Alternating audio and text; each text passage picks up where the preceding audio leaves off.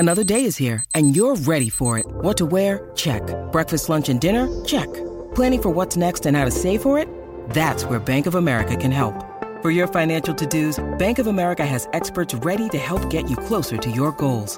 Get started at one of our local financial centers or 24/7 in our mobile banking app. Find a location near you at bankofamerica.com/talktous. What would you like the power to do?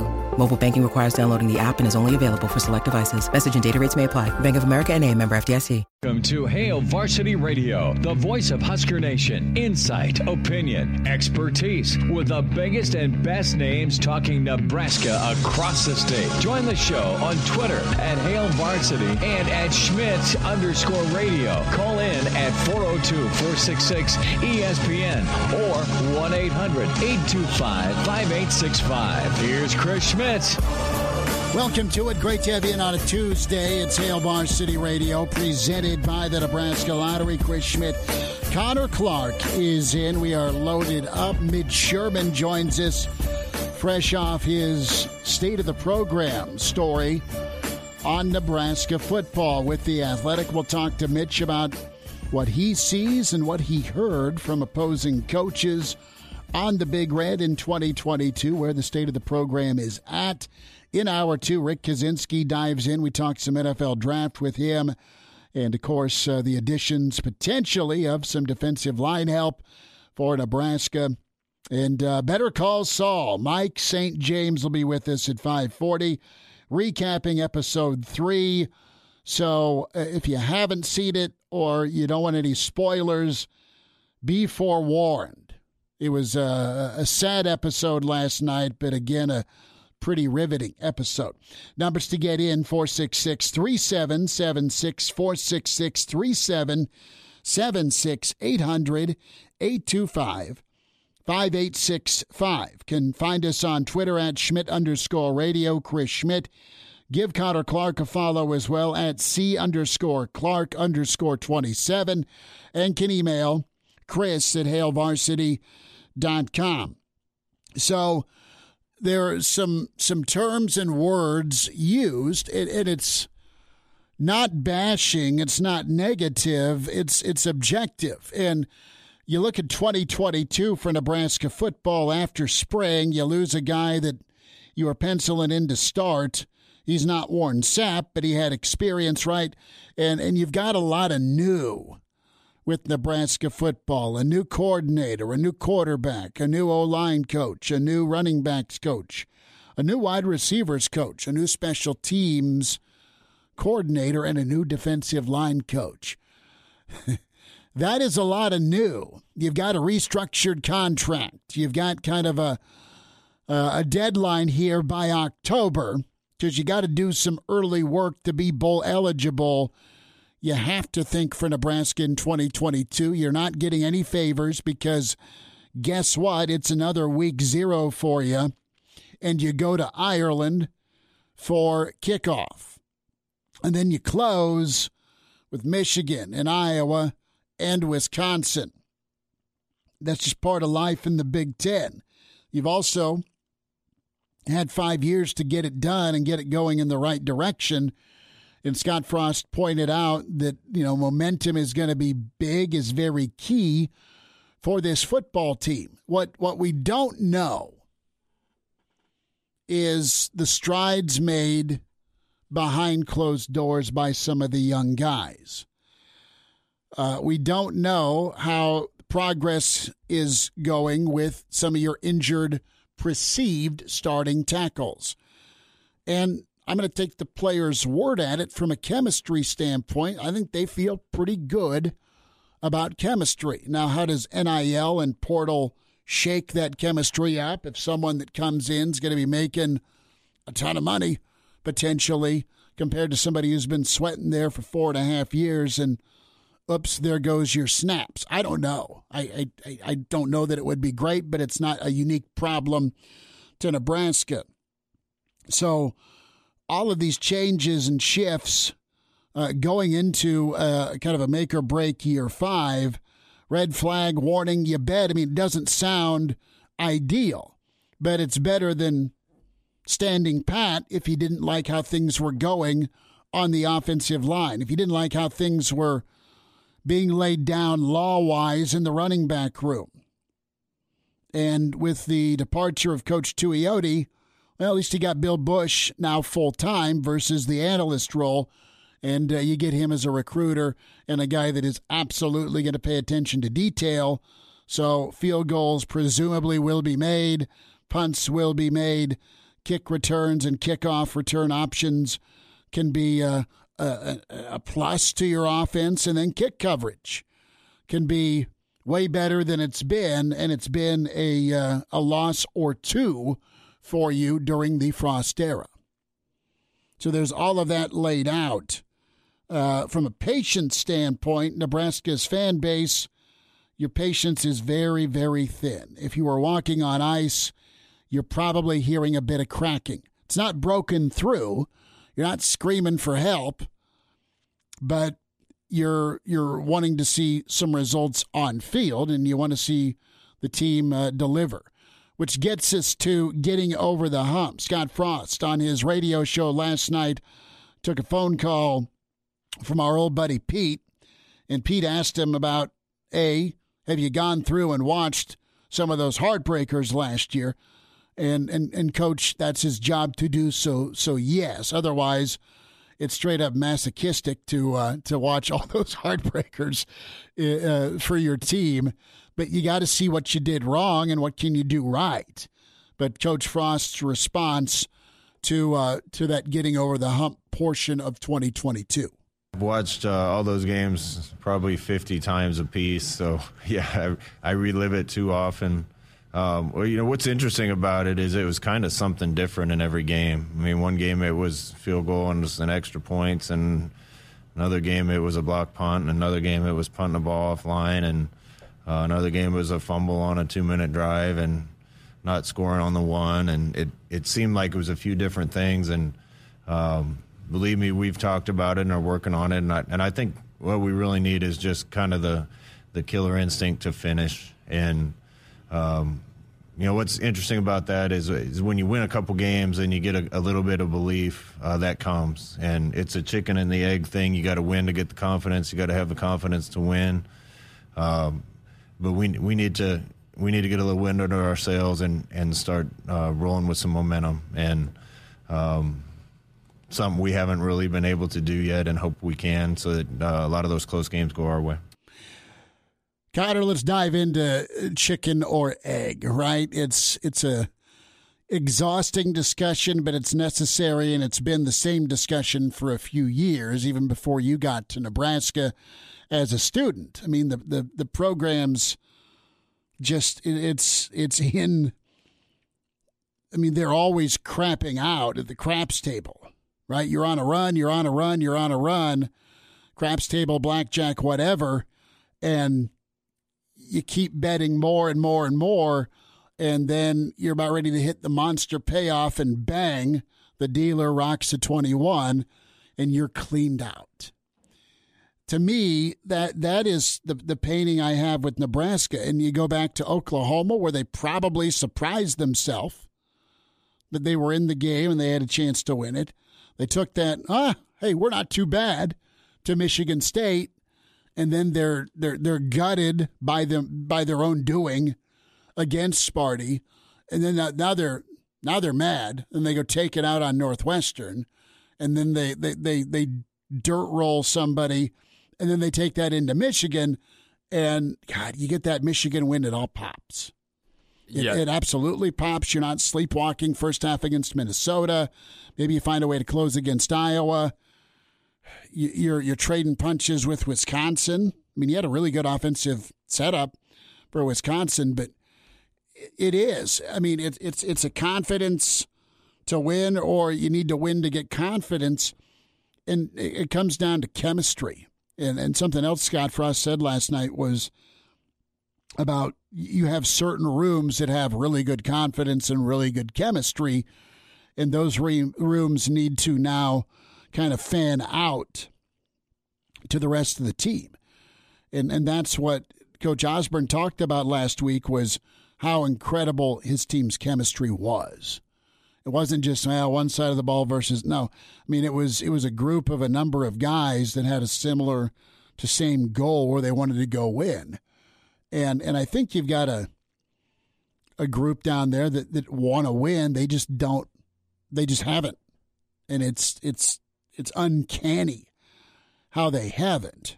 So I don't know that they're stuck in the here we go again. I think they just need something good to happen. And quite frankly, that Illinois start last year was the wrong foot to let doubt linger a little bit. And I think you can have doubt linger. You have a beat-up quarterback that's playing, and you don't really have anything else to lean on offensively. I think that's your difference this year is I think you're going to have a very confident offensive coordinator in Mark Whipple. I think he's going to be confident in his system. I think you have a confident offensive line coach, and I think you have a running backs coach that is going to get the best out of his guys and be able to nail down. I think you're going to upgrade. You have upgraded, and that's not a disservice to those that aren't here anymore. I think you've just gotten more experienced, better coaches, and I think that'll trickle down to your players. Yeah, and I think that you mentioned the here we go again kind of mindset too. I think they're starting to outgrow that because we saw that last year, and as you mentioned, they're close against Oklahoma, and then they lose because of their own doing against Michigan State. They take it out on Northwestern, and you saw the confidence start to build. And as what Scott said on his radio show is, well, you need confidence to win, but you got to win to gain confidence, right? And that's absolutely correct. And it's only a matter of time, I think, before this program starts to feel that winning culture and that confidence culture. But at the same time, you got to go out there and win ball games. And if you have that mindset of, oh, no, we've seen this before, it's not going to happen very often. But I think they're starting to outgrow that. I think we saw that a little bit last season just because of how close they were. I mean, we've seen teams with better records than 3-9 get absolutely obliterated by top 10 opponents, and that team was toe-to-toe with multiple of them. So I think that's a big reason as to why I think that this program is starting to outgrow it. Plus, you mentioned it's a lot of veteran guys now, too, that are being brought in via portal or whatever, and I think that's going to help a lot with Scott Frost's team as well. That's tricky. That is absolutely tricky. You can go get talent, but from a chemistry standpoint, are you enhancing or subtracting? Are you getting a guy that just wants to go get numbers, or is he a fit with his teammates and, can go get numbers and be a difference maker on the defensive side of the ball? A little bit from Scott Frost here to that point of the new assistants that can make a difference here this fall. I'll start with Coach Whipple, just really intelligent, really experienced, seen and done about everything there is to do in football, coached at every level. I think his knowledge is going to add a lot to what we're doing. Mickey Joseph is a Husker. He's been here, has done a great job recruiting and done a great job getting his room improved.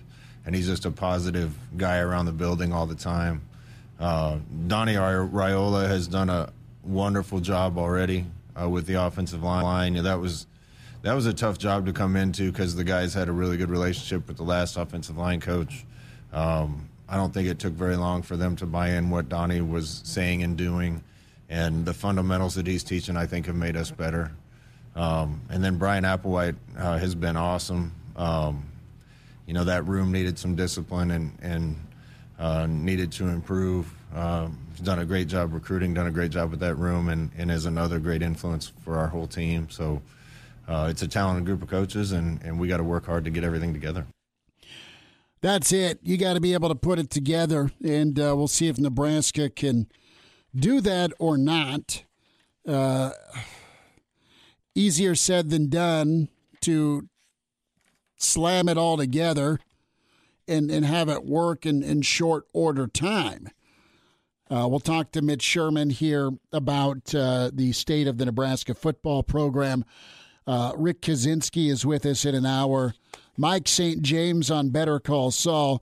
Couple of news and notes. One, you have a new defensive lineman in the portal. I have no clue if Nebraska will reach out. I would assume based on where they are at with the interior and because of the LSU connection, they will. But Joseph Evans has entered into the portal. Bruce Feldman tweeting that out.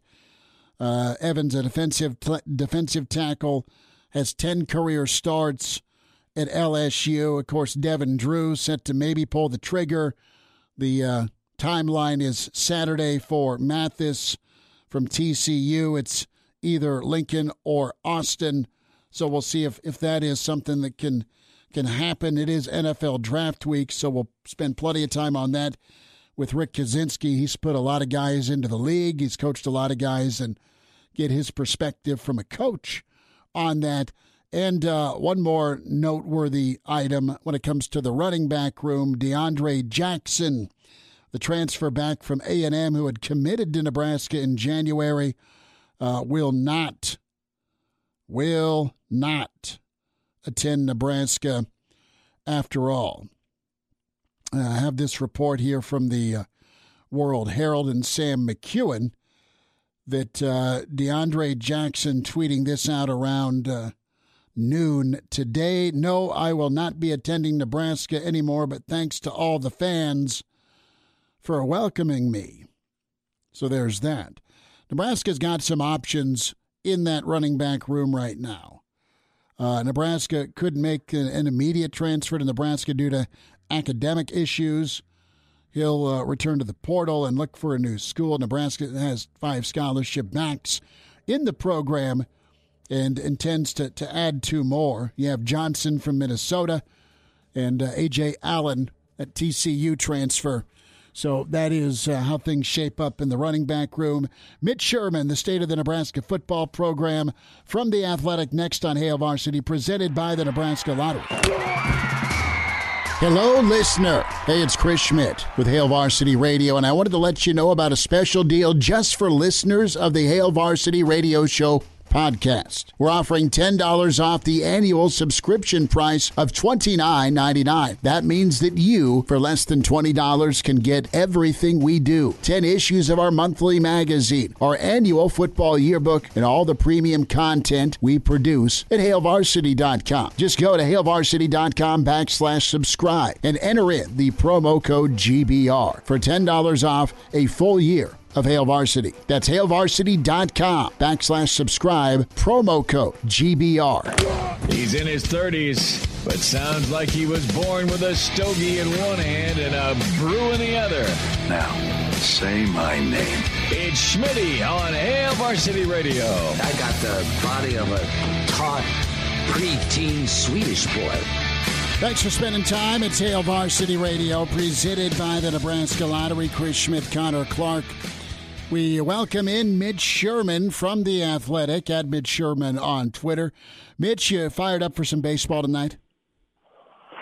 I am. It's Tuesday, so we're going. We got some good weather, and looking forward to being under the lights.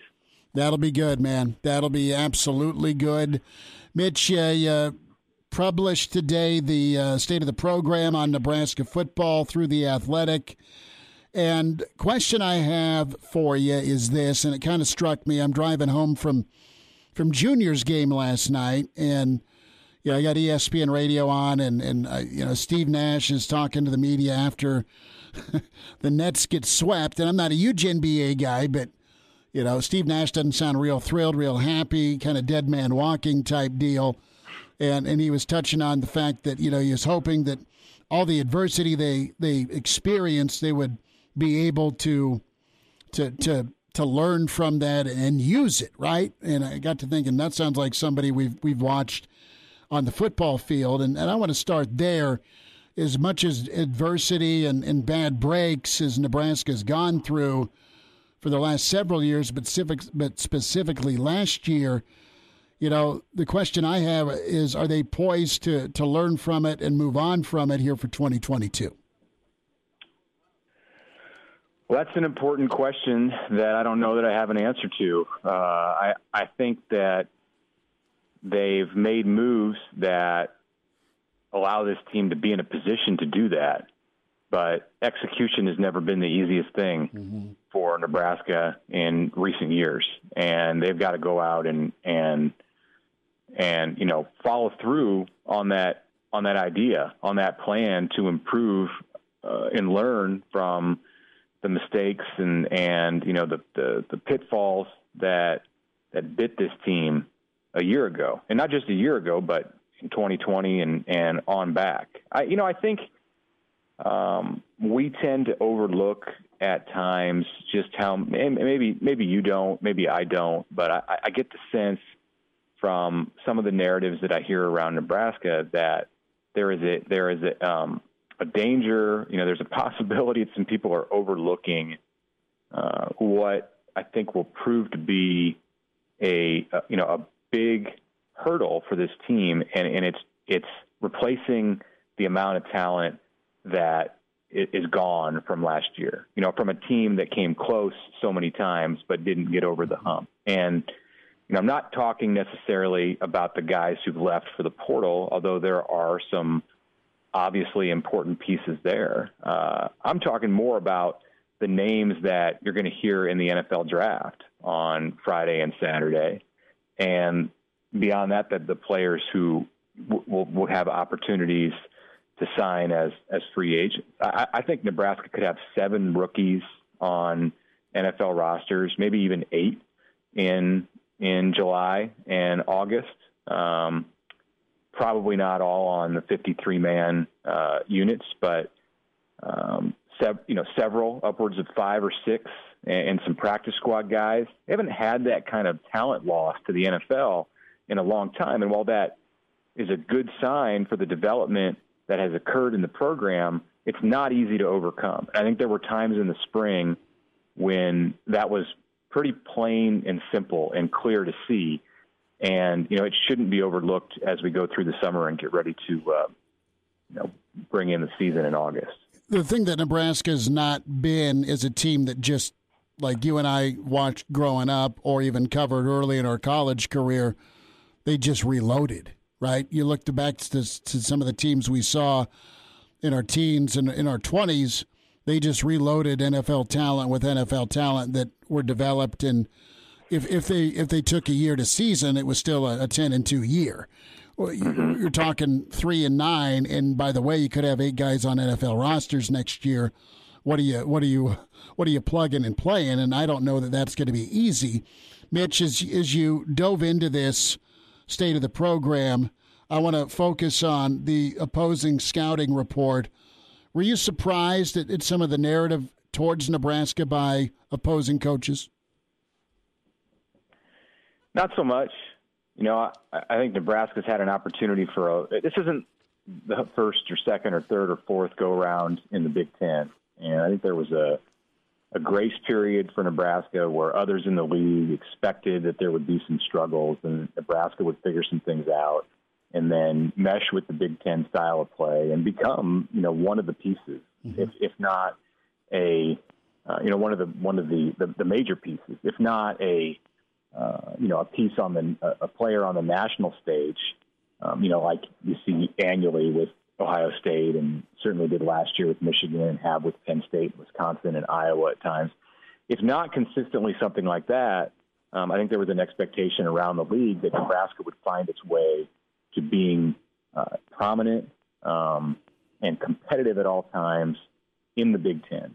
And Nebraska was competitive in 2021, but that's not always been the case, and we know that there have been difficult losses. And really, when those close losses stack on top of each other one after another, it becomes something where it seems like the Huskers are destined to lose those games. And all of that, I think, leads to a little bit of a lack of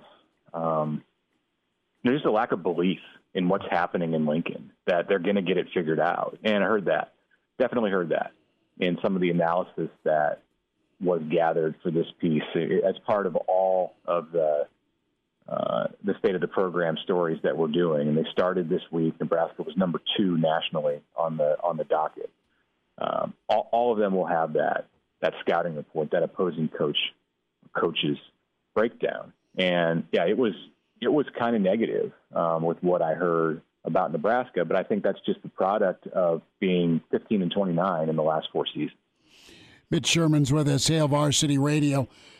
State of the program. Mitch, when we talk about confidence and the chicken or egg, Coach Frost touched on that with a caller last night in his radio program. He's also pretty upbeat with just some of the new hires and how that's worked out so far through spring. My question with Nebraska, though, is, and this is off of what Coach Osborne talked to us about last week, and is chemistry. Do you have a gauge at all what either sources say or just you covering the football team as long as you have? Do you think chemistry is in a good spot here moving forward? Well, you continue to hear Frost talk about marrying multiple schemes on the offensive side. And, if they're still having those conversations in September, then I think that's a concern. I think the way that this needed to be approached was to allow them to mesh and be married as one scheme by the time Nebraska got into the second half of the offseason. Mm-hmm. And we're right there. Tomorrow is 4 months from the opener. Today is 4 months after the last game of the season against Iowa. So it's halftime right now, mm-hmm. and we're going out for the third quarter with this team of the offseason, which is hugely important for that chemistry piece, for not just meshing Frost's offense with Whipple's scheme, but also, bringing in these new coaches, making the players comfortable under them. And then the transfer part of it is also a challenge with chemistry. They need to have strong leaders. And you heard Frost talk about the Unity Council in his monthly radio bit last night. And I think they're strong with that part of the program. They do have some good leaders. Those guys need to do their jobs as leaders in the way really that I think the group did last year. I don't blame the leaders for the close losses. I think those came down to little things. Often it was special teams, and that is a culture thing. But I think that the players who were put in the position to lead generally did that and did it well in 2021. I think if they can get that to be a repeat in 22 and then fix some other areas, there is the possibility that they can show a lot of improvement this year. But the chemistry thing is big. And my sense is that there's work to do, that there's a lot of work to do to get them back to a place where they're walking out into that stadium on August 27th and feeling confident about themselves as one unit, as one team that is filled with chemistry and unified and ready to go win games. Mitch, Saturday, a big day for Nebraska. O'Shawn Mathis makes his call. Of course, his documentary on YouTube over the weekend. Devin Drew had a good visit. We'll see if he pulls the trigger.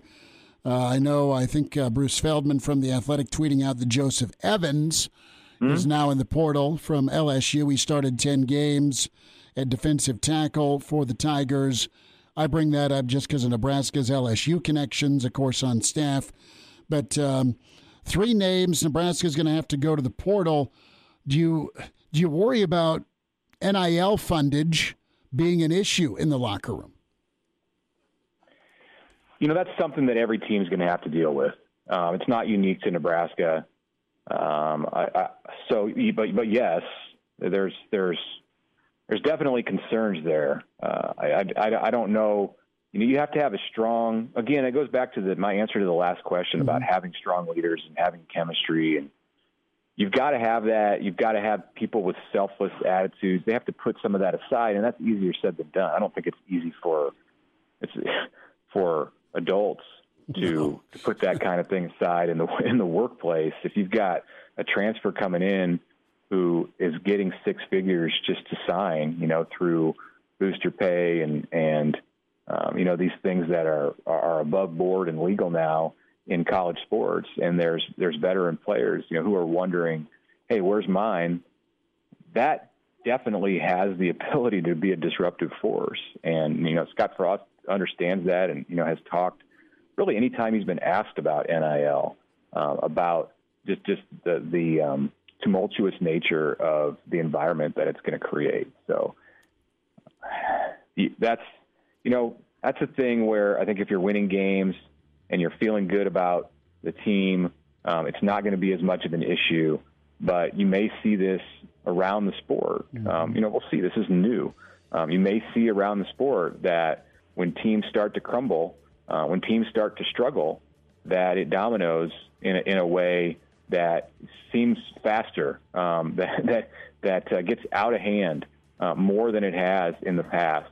And a part of that, I think you can trace to some just natural divisions that could exist in the locker room because of the discrepancy in what players are earning.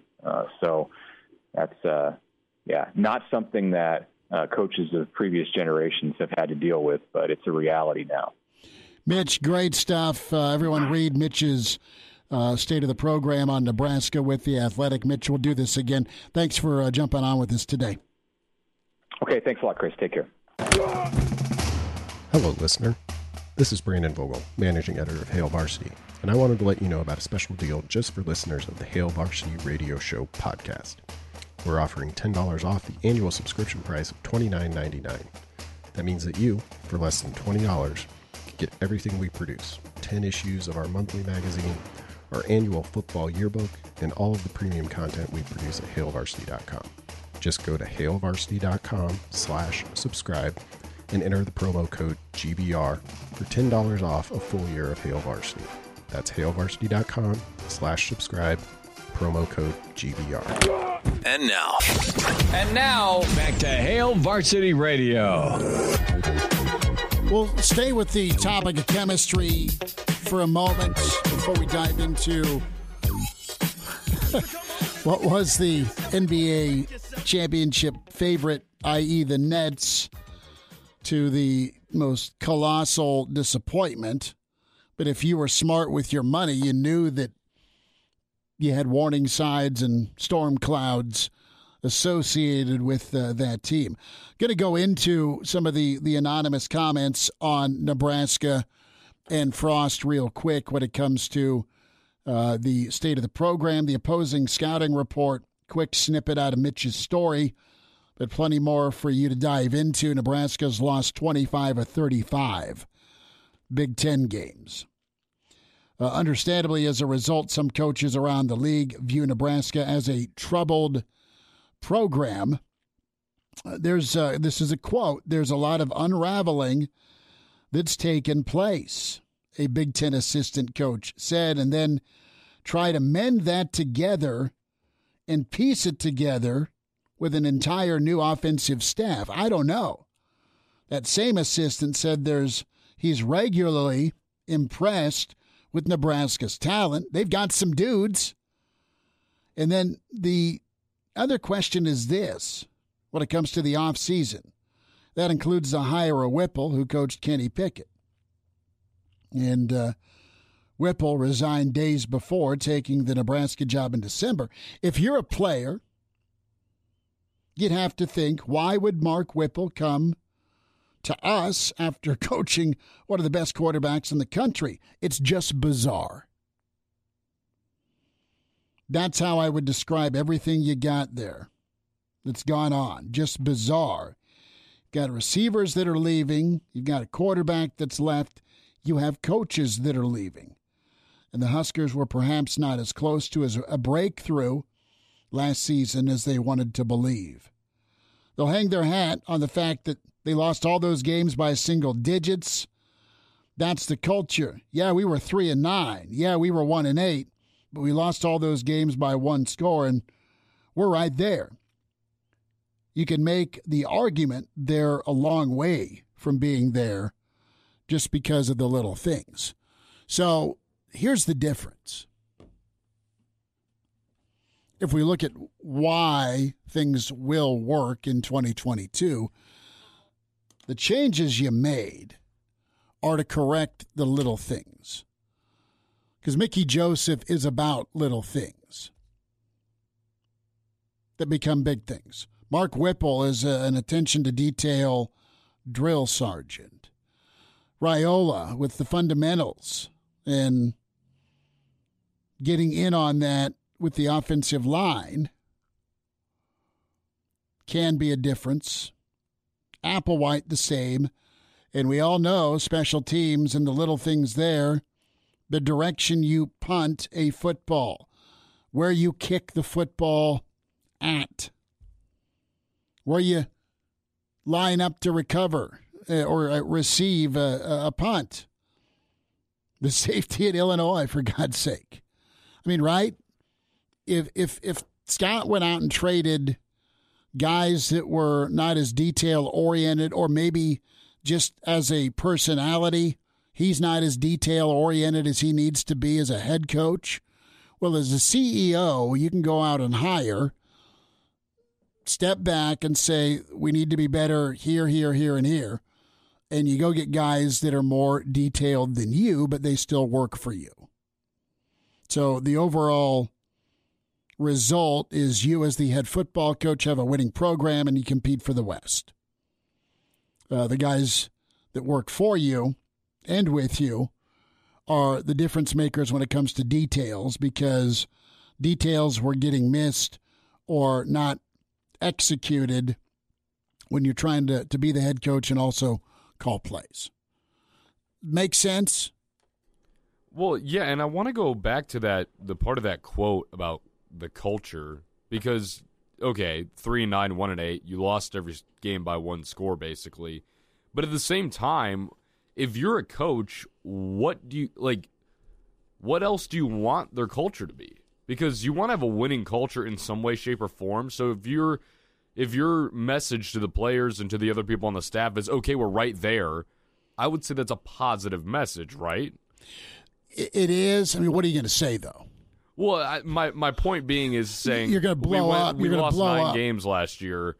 What's the point of being here? Like, obviously, your coach is not going to say that. Mm-hmm. So it might as well just say, okay, we're close, and get people to buy in, because nobody's going to buy in if you're saying, oh, we lost 9 times last year, we're hopeless. So what's the reality? Are they close? And if you're close, is the tweak? And Scott touched on tweaks versus wholesale change, right? I mean, he got into that. He's like, it's worked before, it'll work again. It's proven, it worked at Oregon, it's worked at Central Florida. Listen, I think there are elements of what you want to do that can work, but I think the good news, if you're a Nebraska fan, is you've got a guy that can come in and just kind of take over on offense. This is what I'm going to do, and this is how I'm going to work together with the offensive line and the running backs coach. Right? I mean, we're going to be the old Phil Jackson triangle here. Okay? I'm a fan. Well, so was I. It was good. So I think that's good for Nebraska. You got a year to make it work. You got 6 games to make it work. Numbers to get in. You want to chime in? It's 466-377-6800, 825-5865. Can email Chris at HailVarsity.com. Can also find and follow us on Twitter at Schmidt_radio or at C_Clark_27. Let's sneak in a phone call. Who do we have? We've got John on the line. John, go ahead. John, you got about a minute and a half. Go for it. Yep, I'll make this short. Smitty, who were our captains last year for football? You would ask. I think it was Cam, right? Juergens, yep. Cam Taylor-Britt. Austin Allen was one. Yep. And who else am I missing? Defensive lineman? Yep. Stilly. Yep, that's exactly right. What guys hit the transfer portal, hit the NFL early, or left our program? All of them. All of them. So tell me we had a good culture last year. Except Stilly. Exactly. You tell me why we lost a bunch of close games last year. I don't know. Most of those John, guys are Husker guys. No, they are. And I'll say this. I think a lot of those guys would have been going into their 5th or 6th year. I think the warning sign was, dude, we had a number of guys come back for a 6th season, and they went 3-9, and it was painful. I'm out. I think that's more of it than anything. I don't think they're bailing. I think they absolutely put their time in. John, I got to run. Good phone call, though. Appreciate the question. We'll wind down this first hour. Can dial up if you want, 466-3776. And now, back to Hail Varsity Radio. This hour, Rick Kaczynski with us, and then Mike St. James. We'll talk some Better Call Saul. Might dive into Chuck Barkley here, too, his take on Kevin Durant. Reminder to get buckled up.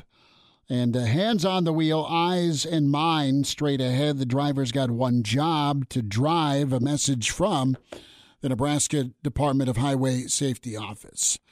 So, good stuff from John, and he was asking about who the captains were and was wondering, okay, who are the captains and why did they leave? And I think those guys had done their time. And quite frankly, it probably felt like doing some time, 3-9. I think they looked at the guys that came back before him for an extra season and how gut-wrenching it was. I think they tried to move the program forward, though, Connor. Honestly, I mean, and you're going to have, and mentioned that we were talking about this a little bit earlier with Mitch Sherman, you're going to have maybe 5 to 8 guys on rosters drafted or preferred free agents for the first time in a long time for Nebraska. So you had talent, you had returning quarterback, and you still go 3-9. But against that schedule, you were right there. But it was maddening at some point. This goes to the bigger discussion of getting over the hump and belief to get it done. Well, yeah, and I apologize. Somebody called over the break. His name is escaping me already. But the captains for last year were CTB, Daniels, Allen, and Adrian Martinez. All of which who are not here anyway. But. So Cam Jurgens was not a captain, huh? Correct. Okay. Austin Allen was, though. Yes. Yeah. So it was Cam Taylor-Britt, Damian Daniels, Austin and then Allen, Adrian Martinez. Okay.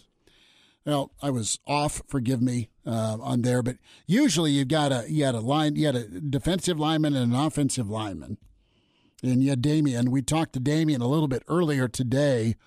We'll hear our conversation with Damian tomorrow, as he's hoping to hear his name called or get an opportunity as a free agent, and that's and Cam Taylor-Britt, Adrian's gone.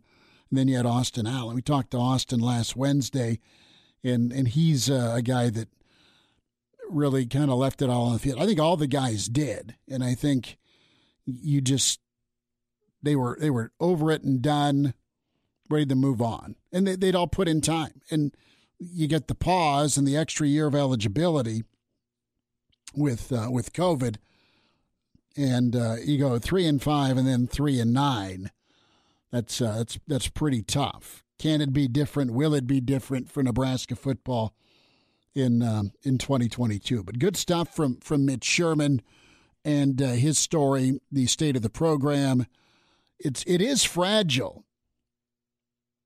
It is absolutely fragile because of the need to win now.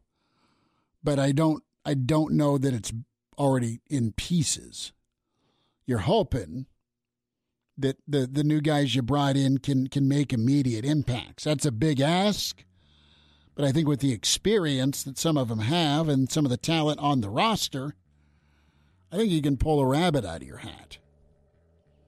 Time will tell with it, though, and Mitch nailed it. You're starting the third quarter right now of the offseason as you get ready for Ireland and Northwestern. What's Rick Kaczynski think? NFL draft. And how close is Nebraska? We'll talk to Kaz next. Pardon the interruption, but I'd like to save you some money. Hey, it's Chris Schmidt with Hail Varsity, and I wanted to offer listeners of this podcast $10 off the price of an annual subscription. That means that you, for less than $20, can get everything we produce. 10 issues of our monthly magazine, our annual football yearbook, and all the premium content we produce at HailVarsity.com. Just go to HailVarsity.com/subscribe and enter in the promo code GBR for $10 off a full year of Hail Varsity. That's HailVarsity.com/subscribe, promo code GBR. Welcome to Hail Varsity Radio, the voice of Husker Nation. Insight, opinion, expertise, with the biggest and best names talking Nebraska across the state. Join the show on Twitter at Hail Varsity and at Schmitz_radio. Call in at 402-466-ESPN or 1-800-825-5865. Here's Chris Schmitz. Back into it, it's Hail Varsity Radio, presented by the Nebraska Lottery into Hour 2. It's a Tuesday with Kaz. We say hi to Rick Kaczynski, defensive line coach, Nebraska and Iowa. Kaz, what's shaking, man? I'm still smiling at juniors. Blackjack performance, man. You got to be smiling as a Tiger fan back in the day when old Jack would take the hill. I'm a proud dad, so let me hyperbolize for a minute. Yeah, you should be, man. So that's good to hear, man.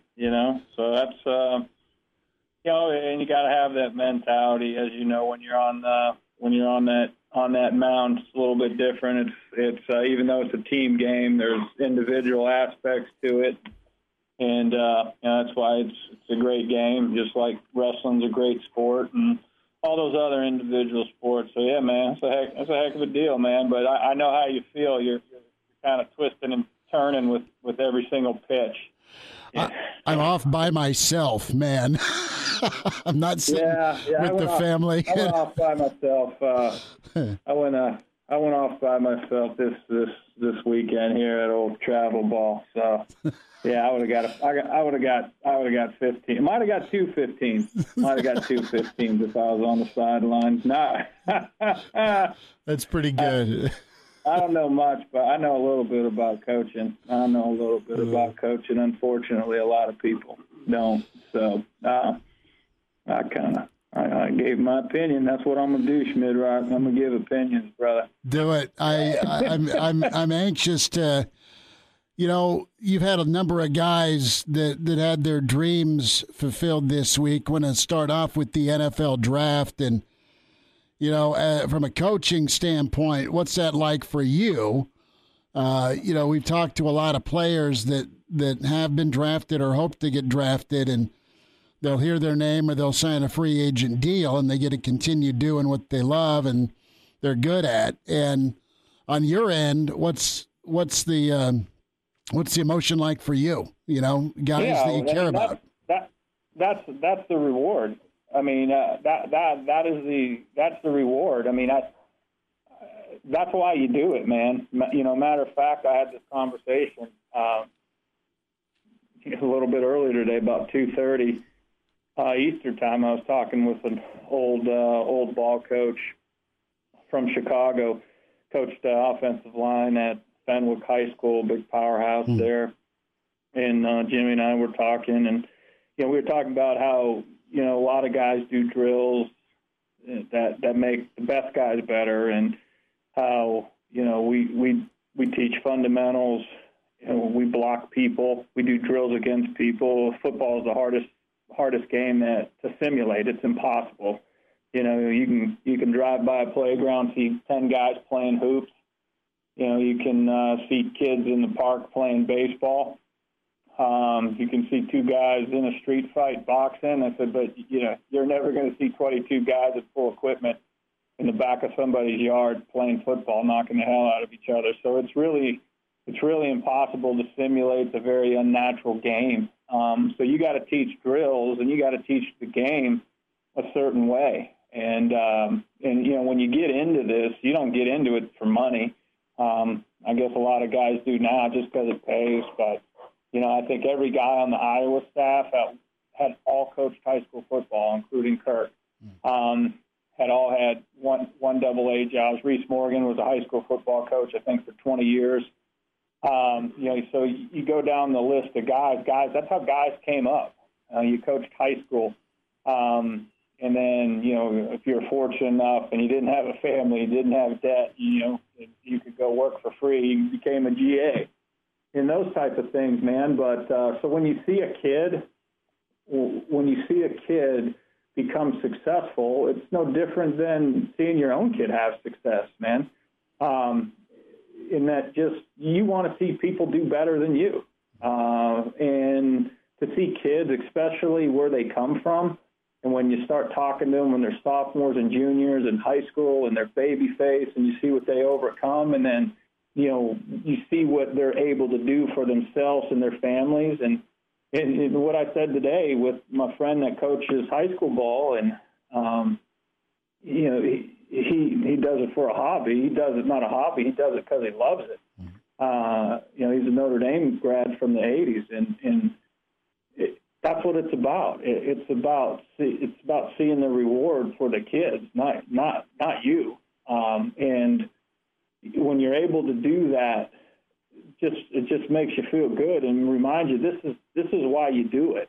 It's not. I never really cared how Malik Collins or Randy Gregory or Adrian Claiborne or Mitch King or Carl Klug, Mike Dan. I could care less what those guys thought of me when I was coaching them. But I can tell you what they did know, that I got their ass ready to play. Them dudes were ready to play, especially at Iowa. Them dudes were ready to play every game. There wasn't a game they weren't ready to go.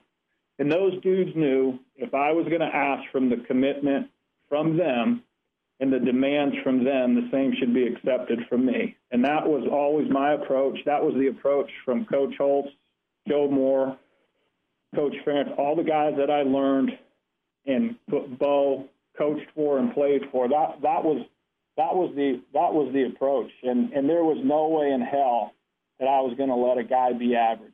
There was no way in hell that I was going to let a guy when he was 40 come back to campus and have regrets on what he left on the table. So that was my job. Does it work out all the time? Some guys you just can't, it's like Cool Hand Luke. Some guys you can't reach.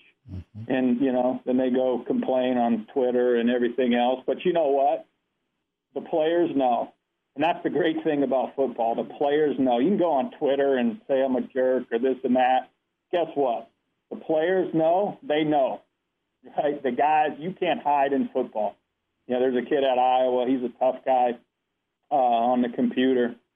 And quite frankly, he wasn't really good enough to play there. And 12 years later, he became a tough guy behind the screen.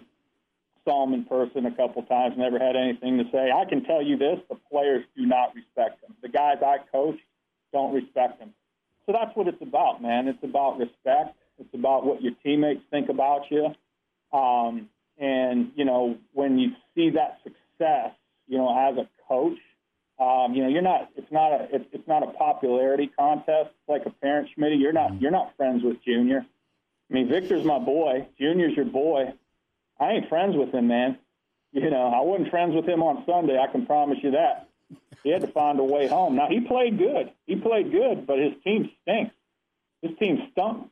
And I told him, I don't want to be around a loser, man. And what I saw from my kid on Sunday and from his team, that losing was okay. And let me tell you, bro, losing ain't okay with me. So, I think Malik Collins likes me, especially after his last deal. I hope I think I taught Randy Gregory a few things. I think Adrian Claiborne, I think I taught him a few things. Mike Daniels, so that's what it's about, man. I really don't care what, some clown behind a cyber mustache thinks or anything like that. I care what the players think. And I got a lot more that I think respect me than don't. And that's what it's about, man. I mean, that's really what it's about. So, I mean, hell, I remember a couple of those kids getting drafted, man. It brought tears to my eyes because I knew it was going to change them, their lives, and their children's lives that weren't born yet, and their moms' lives. I mean, look, Malik Collins, Malik Collins' dad died of a heart attack, I think, when he was 5 years old. Single mom, community raised him, worked his tail off. You know, football was a vehicle for him to get an education and for him to take care of his family. And that's why there's nothing better than college athletics, man. So, you know, I know that's long-winded, brother, but there ain't anything better. It's like honestly, it's no different, Schmitty. It's the same feeling you get when Junior's on the mound, you know, and pitches a shutout. It's that feeling, you know. It just makes you feel good about having a small part in their success. Rick Kaczynski is with us, Hail Varsity Radio. Good insight, perspective from the coaching side of things when it comes to the NFL draft, Kaz, and that's really cool to be a part of that on your end for so many guys.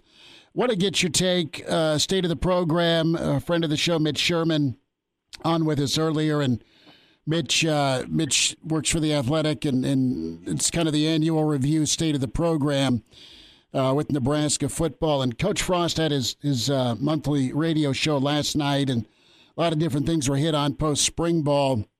But the topic of chicken or egg, right, when we talk about close losses for Nebraska and getting confidence and, you know, what happens first, closing out, getting a killer instinct to win one of those close games, or having confidence because you were in one and then kind of using that adversity to correct the next time you're involved. I ask you because you guys had a lot of close games in Big Ten action, and you won more than you lost. You did pretty well, specifically in road ball games. Quite honestly, when it looked pretty bleak, you guys found a lot of ways to win. I think of Michigan, I think of Penn State, I think of Michigan State, I think of Northwestern specifically, some classic ball games.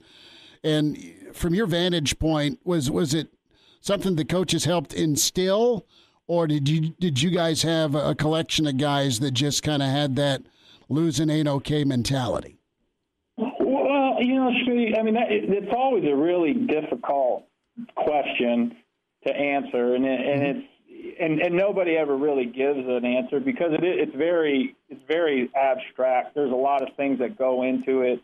Obviously, having guys that've been there, been in those situations, it helps. But I also been a part of young teams and been a young player that beat veteran teams. And I think when you talk about close games, I think you have to look back. I mean, you have to look back, I think, too, at the games you won. And what did you do in those games? And I think that's the mistake you can't make, is always looking at what you didn't do. Okay, what did we do in these games that we won? Because there's not a whole lot of luck in football. All right, it just doesn't. You make your way in football. So there's not a whole lot of luck involved. You know, sometimes the ball here and there, it might bounce your way maybe once or twice a game, but it's gonna bounce their way once or twice a game also. So, you know, I think what we did always for all, you know, Coach Holtz, Coach Ferris, well, what did we do? Okay, what did we do, guys? We didn't turn the ball over. Okay, how were we on third down? What did we do when we were backed up? So you look at those situations and you practice those situations, and once again, you can't simulate those things, but everything's so tied together. You know, it's so important to put pressure on the offense backed up. We don't need to score. What we need you guys to do is get a first down. So understanding that, guys, you can't go 3 out. If they down us inside the 2 and we go 3 and out, and we punt, they're going to have the ball between the 35 and the 40 if they get a return. So, guys, get a first down. So it's just those little things. Guys, okay, hey, we're backed up. Let's get a first down. That's the goal, not to score, not to go 99, get a first down. So you kind of you compartmentalize things in different parts of the field, in different phases of the game, and you try to put that pressure on those guys, and you got to get them to understand the situation. You got to. Hey, defense, it's 4th and 1. If we get the ball back, we win the football game. We win the football game. You know, if you jump off sides and they get a first down, you are coming out of the game. Period. End of story. and you will not play, and you will not, So it's just kind of taking those things. You're taking those things in the tight games, but even those games, Schmitty, that you might win by 2 or 3 scores, they're a lot tighter than you think. They're a lot tighter than you think than for the duration of the game. If you look at the history of, if you look at Nebraska, when we were there and when Coach Riley was there and Coach Frost was there, very few blowouts, right? Mm-hmm. Very few blowouts. I mean, you even look at that Fordham game. That team hung around for a little bit in the first half, right? And then the gates just kind of open, right? But that's rare. That might happen once or twice a year. But usually, if you're a Power 5 team and you're playing in a Power 5 conference and you're playing against well-coached teams like Nebraska is, every game's going to be tight. Every single game's going to be tight. So I think it's just does experience help? Absolutely, 100%. But I think it's just putting those guys in those situations, understanding the importance of their job and why. It's no different than coaching a position. The D-line had to know how we were supporting the football. So they knew how they fit, and if they fit incorrectly, how we were breaking down. They had to know what coverage we were in based on how we were rushing. They had to know what hash the ball was on based on tendencies. Know the down. You know what? It's a checklist, and it's no different than when you're going on vacation, when you're going to work, right? When everything. If you own a business, when you're doing your taxes, you got a checklist. And now, does that prevent you from making mistakes? No, but it prepares you. It at least gives you a chance. So I think the really good staff that win close games, they got those checklists. They've talked about those situations. It's not one play. It's not this play. It's not that play. It's that checklist over that course of the game. Pardon the interruption, but I'd like to save you some money. I'm Brandon Vogel, managing editor of Hail Varsity, and I wanted to offer listeners of this podcast $10 off the price of an annual subscription. That means that you, for less than $20, can get everything we produce. 10 issues of our monthly magazine, our annual football yearbook, and all of the premium content we produce at hailvarsity.com. Just go to hailvarsity.com/subscribe and enter the promo code GBR for $10 off a full year of Hail Varsity. That's hailvarsity.com/subscribe, promo code GBR. And now, back to Hail Varsity Radio. A few more minutes. Rick Kaczynski's with us here, Hail Varsity Radio. The topic of Nebraska football, how they get better in 2022 in close ball games. What are you doing? Okay, now we're in this situation, guys. What do we talk about when we're in this situation on offense when we're backed up? What do we got to do? We've got to get a first down. So you got 11 guys knowing we've got to get a first down. Hey, defense, what do we have to do? If they get the ball in the second half, you know what's important, guys? If we get a 3-and-out, look at the statistics, Spitty, the percentages. If in a one-score football game, if the opponent gets the ball to start the second half and you get a 3-and-out, the chances of your team winning in a one-score game go up exponentially, right? I don't have the exact numbers. I don't want to be a BSer, but it goes up. So those are the things that you talk about, right? So then you have that mentality amongst the group, and you got 11 guys thinking the same way, focusing the same thing on that checklist, checking those boxes in those specific situations. So, did it always work out? No, but that's football, man. That's football. That's the great thing about it.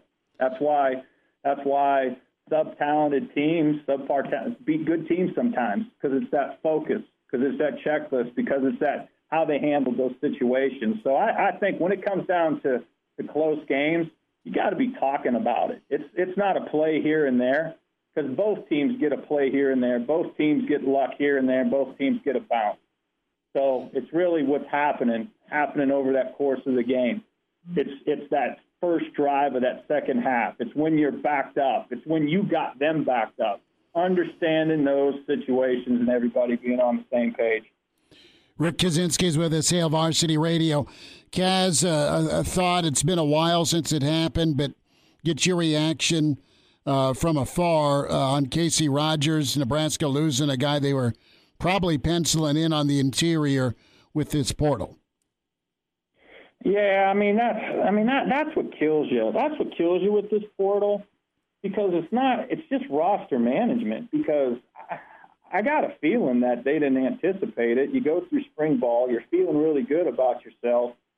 You come out, you get on the road recruiting, and you got a guy that you're counting on that's in the portal. Man, I don't think that's fair to the kid. I don't think that's fair to the staff. I don't think it's fair in football right now. I mean, I know obviously it's the wild, wild west. People are going to take advantage of the situation, but I mean, how do you manage a roster? Good question. Imagine in 2013 if we come out of spring ball and I lose Vincent and Malik. I mean, we go from winning 9 games and having a chance to win our side of the division in November to probably being a 6-7 win football team. And that's just difficult. I don't know how you coach, man. I honest to God, I mean that's just ridiculous. I mean, you can do everything you want. You can tell a kid whatever he wants to hear. You can coach him up, but when a kid's going to make a decision, he's made a decision.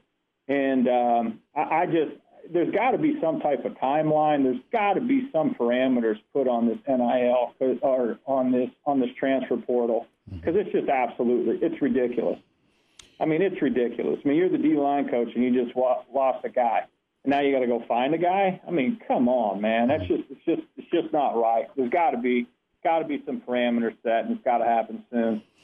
Couple of thoughts, 2 names that are there. Devin Drew out of Texas Tech, a kid that was in Iowa Western, I think in 2019, ended up putting some good snaps together for Tech, looking to be added at Nebraska if he pulls the trigger anyway, and as a 3 tech, but can move around the line. Was somewhat active in a reserve role for Tech, and then, of course, O'Shawn Mathis makes his decision. Not sure if you've seen film on either guy or not, but just overall, what a guy like Drew can do versatility-wise if Nebraska's able to get him. And then with Mathis, that'd be big, Kaz, for Nebraska to not only get a guy that can come off the edge, but to beat Texas out for an in-state kid. Well, yeah, I mean, right now you need bodies. I mean, most importantly, obviously you want talented as talented of guy you can get, but you need some people you can work with. You got to get some bodies because you're going to need depth in that conference. And so, yeah, I mean, you shoot for the moon, but I mean, you better have more than 2 guys, on your wish list, man. So, I mean, if I had if I had Aaron Carney there, I know he's at Notre Dame now, but I mean, I'd be scouring. Mm-hmm. I'd be scouring. But once again, it's not fair. But hey, I'd be looking at the MAC team. I'd be all over the country trying to find me some dudes. But yeah, I mean, obviously you want to get these guys best you can. I mean, Schmitty, I'm sorry, but I got a little bit more in a life than watching Nebraska potential recruits. Come on, give me a little. No, you're fine. I know you got your finger on the pulse of defensive linemen. Just figure you'd have it in the back pocket, brother. No worries. Yeah. You're like, come on now, I'm busy. I got ball games to go to. And I'm all for, highlight tapes, but I want to see some game tape too, brother. I mean, there's a lot of – it's like Facebook. Highlight tapes are like Facebook. Nobody's freaking putting a picture of themselves after 7 beers in a rack of ribs with their shirt off, right? And, it's after a workout. You got the angle. You got spray tan. Come on, Schmitty. I've seen those pictures of you. You've got the filter. You've got the filter going, man. You've got the filter going. I'm way prettier when someone else is taking the picture. Tape. Well, there's a lot more times that guys getting blocked in games than they are getting sacked. That's for sure. But you throw a highlight tape and you think the guy's getting a sack on every 3rd down. So but yeah, it is what it is. I mean, you got to get bodies. They got to get guys. That's the most important thing right now. Obviously, you want to get the best guys, but you got to get some guys because at the worst, like I had when I was coaching pretty hard, and I got this from Coach Holt. Coach Holt we were in the spring, and it was a tough spring, and Ronaldo Wynn was across from me, and he was a first-round draft pick, and he stopped practice the one time, and I bobbled a snap. I didn't get the snap to the quarterback, so he stopped practice, and he put his hands around my face mask like in an embracing way, and he said, "Look here." He called me Rich, even though my name's that was his way of insulting you by kind of getting your name wrong. And he says, "Hey, look here, Rich." He goes, "We all know you're not going to block anybody."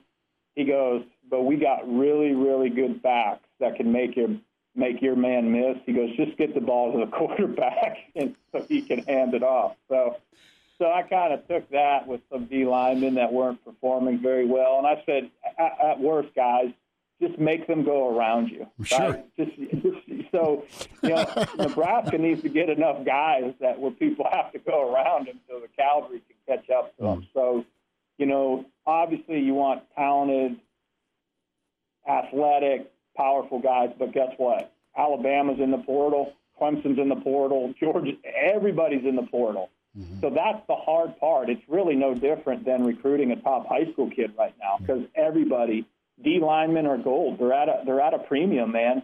So that's the hard part. So there may be some guys in the portal, but everybody knows about them. But get guys that there's plenty of good football players that Alabama, Clemson, Georgia, and all those other guys aren't recruiting that are in the portal. I can promise you. So, if I'm Nebraska right now, man, give me a big, long list of dudes where I can start watching tape. Because rarely do you get the top two guys you want. Gaz, last thought, bud. Rick Kaczynski with us. So how soon until you make an appearance on the Bo Pelini pod? Well, we've been talking about it. We're trying to come up with some subjects, and stuff like that. No, I mean, we talk about it. So I don't know if I'll be on, but I'll be a contributor. I'll be, sure. You'll see my name in the credits, I think. Yeah, if I'm on, I'll be controversial. You know that. No, that's fine, anyway, man. I'm not coaching ever again. You just look out. I'll have some good stuff for some media guys up in Omaha. Man. That never played football, that never played sports before. I'll be airing my opinions out on them guys. So I look forward to it. What do I got to lose, right? So keep your favorite Lincoln radio guy out of things. I'll get after a few Lincoln radio guys too. Oh yeah. Oh, yeah, wonderful. Yeah. Well, I will make sure I dodge. There we go. Well, just keep sending me rye whiskey. We're okay. We're okay. It's like my payoff, right? The payment is there. You're paying for protection, right? Yeah. You know what? I have no choice. So, yeah, I love it. Kaz, be good, brother. This was fun. Hope you're doing well, and thanks for a few minutes today. All right, brother. Thanks for having me, man. Appreciate it. Tuesday with Kaz, Rick Kaczynski. The full sit-down will be posted ESPNLincoln.com and SoundCloud going up here. And we've spent a lot of time, I don't want to look at it as rehashing the close and 2022 versus 2021, but we're still on the Nebraska football topic. And it kind of coincides with our sit-down with Mitch Sherman, and that is the state of the Nebraska football program. So kind of a theme-centered show today on, where Nebraska can jump, what some of the anonymous coaches in the Big Ten think and see in Nebraska, and what Kaz was saying from a coaching perspective, not only with the NFL draft out there, but also, what's the accumulation of why you lose a close game.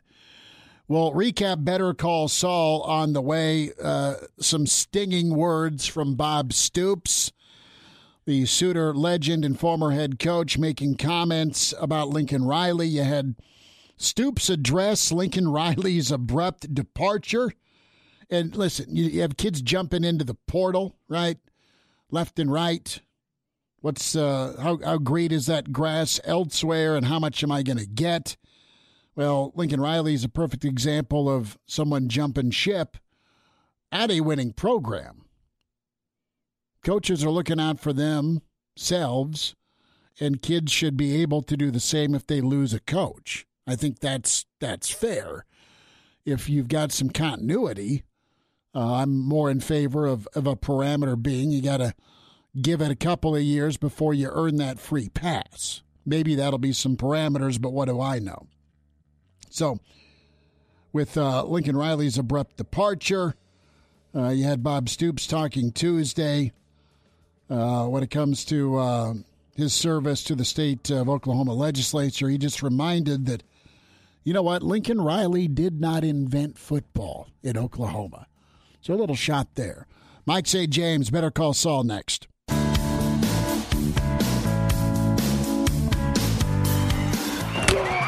Like what you hear? High-quality radio and podcast is part of what we do at Hail Varsity. Hey, it's Chris Schmidt with Hail Varsity Radio, and I wanted to offer listeners of the Hail Varsity Radio Show podcast $10 off the price of an annual subscription. That means that you, for less than $20, can get everything we produce. 10 issues of our monthly magazine, our annual football yearbook, and all the premium content we produce at HailVarsity.com. Just go to HailVarsity.com/subscribe and enter in the promo code GBR for $10 off a full year of Hail Varsity. That's HailVarsity.com/subscribe, promo code GBR. And now, back to Hail Varsity Radio. Back with you, winding down a Tuesday. Big thank to Rick Kaczynski and Mitch Sherman tomorrow on the show. Damian Daniels, as he gets ready for the NFL draft. Jason Peter will join us. And Mike Babcock. I haven't asked Babbers yet. I just hope he says yes.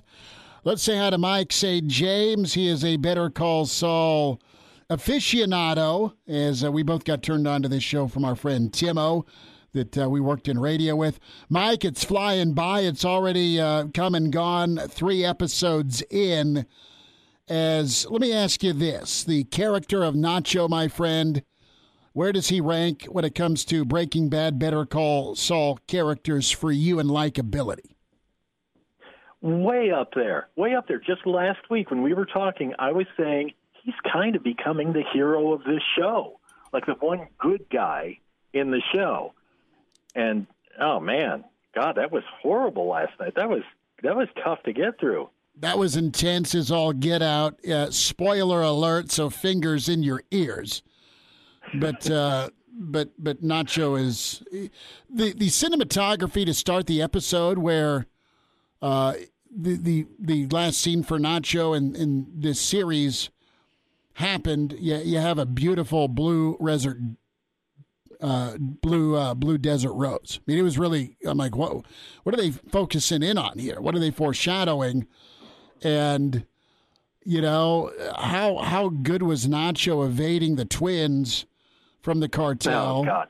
How cool was it to see him, put the fear of God into a cartel lieutenant's life, and then for him, you want to talk about honor among thieves.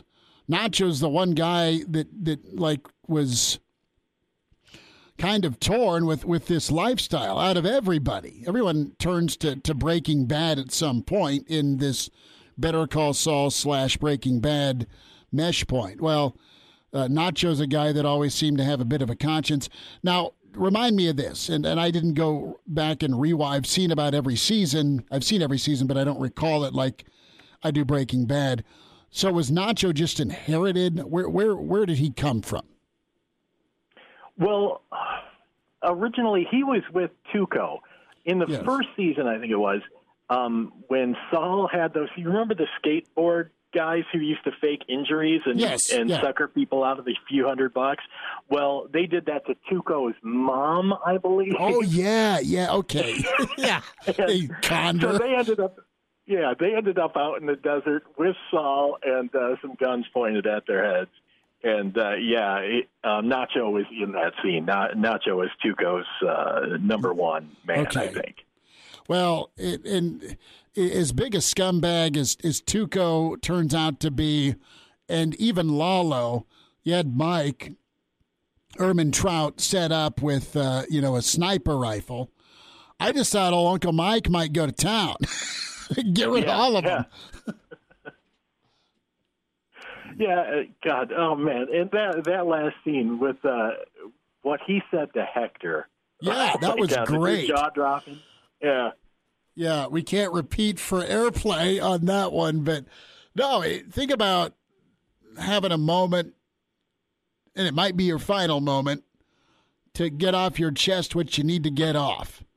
What's hilarious is the twins pick up Hector in his chair and carry him over. The guy's a stroke victim, and he somehow finds a way to unload a clip in a dead body.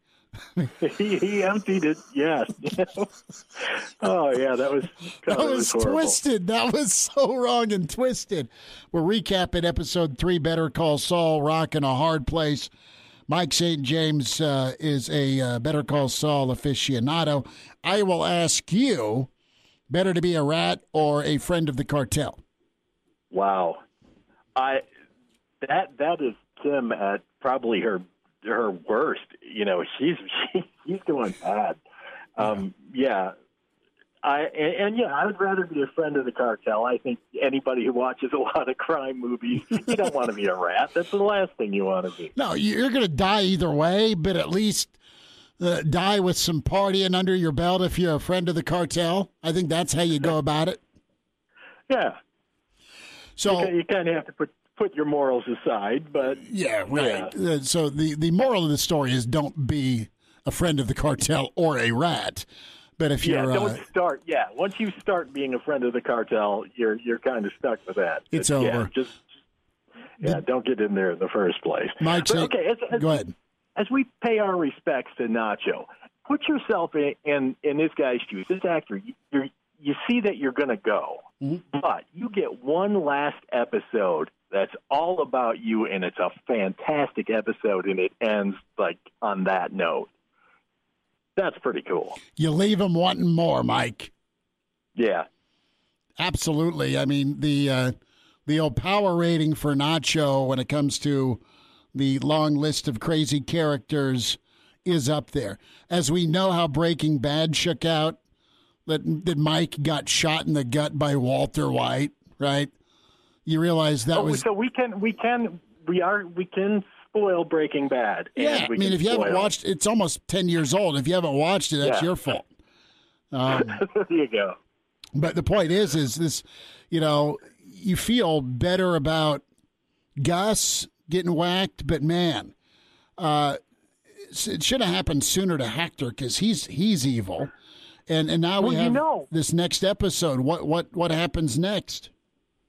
I don't know. Well, this reminded me, Nacho going down like this in a blaze of glory kind of reminded me of Hector's death. Hector got his ultimate revenge when he died. That's true. That was fantastic. And you kind of, as evil as he was and how he started this thing with Gus, you kind of felt horrible for him because Gus was so cruel to him, So, and that's one of the great things about this show. Two guys who have just this horrible hatred of each other. You can understand both of them. You can, but Hector started it because he offed Gus's boyfriend. Yeah. Yeah. So, did you see, you got about a minute left here, Mike St. James, we're recapping Better Call Saul, episode 3. I DVR'd it, Junior had baseball last night, and then I got home and I got to watch it. So, on my DVR, my YouTube TV, they're putting together, the American Greed episodes? No. Okay, American Greed, you'll see it on some channel, right? You know what I'm talking about, the show American Greed, where they find... I have not. Well, Google American... I haven't seen it. Okay, well, American Greed's like an hour show on some person in America that gets rich and then goes sideways. Well, they've got an episode narrated by Stacy Keach, and it's 10 minutes about Saul and Kim. They turn it into an American Greed episode. It's crazy. Oh, that's awesome. Yeah. You'll have to jump on YouTube and see if you can find it. Like what you hear? High-quality radio and podcasts are just part of what we do at Hail Varsity. I'm Brandon Vogel, managing editor. I wanted to offer listeners of the Hail Varsity Radio Show podcast $10 off the price of an annual subscription. That means that you, for less than $20, can get everything we do, 10 issues of our monthly magazine, our annual football yearbook, and all of the premium content we produce at HailVarsity.com. Just go to HailVarsity.com/subscribe and enter the promo code GBR for $10 off a full year of Hail Varsity. That's HailVarsity.com/subscribe, promo code GBR. Miss us? Come here, brother. Give me a hug. Bring it in for the real thing. We're on call for you. Catch the podcast at HailVarsity.com, the ESPN Lincoln app, or download them on iTunes. Saddle up, partner. Back to Hail Varsity Radio. One final time, be sure to get the podcast, subscribe to us, Hail Varsity Radio. Give us a rating, good, bad, or ugly. We'll take the feedback, love your takes and input on things. So please subscribe. Tell us what you think. Spotify, iTunes, Google Play, and, of course, the family of Hurrdat Media podcasts, over 60 to choose from. Be sure to check out Aaron Sorensen's podcast. Of course, Greg Smith, Straight Up Breakdown. Brandon Vogel, the I-80 preview. Of course, Jacob Padilla, he does one with a couple of different folks. Damon Benning, of course, and Jacob together. Check that out. Schick and Nick, and, of course, the Nick Bob podcast. So all of those to choose from. And Dr. Petey, Derek Peterson, with his podcast, the Varsity Club Pod. So find one you like and enjoy during each week. Somewhere hallelujah bells are sounding. A chorus is singing. Mark Emmert stepping down as NCAA president effective June 30th. Maybe this was in the works. Maybe this is a growing grumbling from folks around the college landscape because of this NIL and portal that he opened the floodgates to. Because guess what? The NCAA's got to keep making tax-free money, Connor. And now he's out. Isn't my problem anymore. So the question is who should be your new NCAA president, assuming you need one? With the vacancy of president, maybe you have your Power 64 jump ship and go from there. I don't know that you need the president hasn't done anything except collect checks for the NCAA basketball tournament. They haven't run football. But their policy with the transfer portal has allowed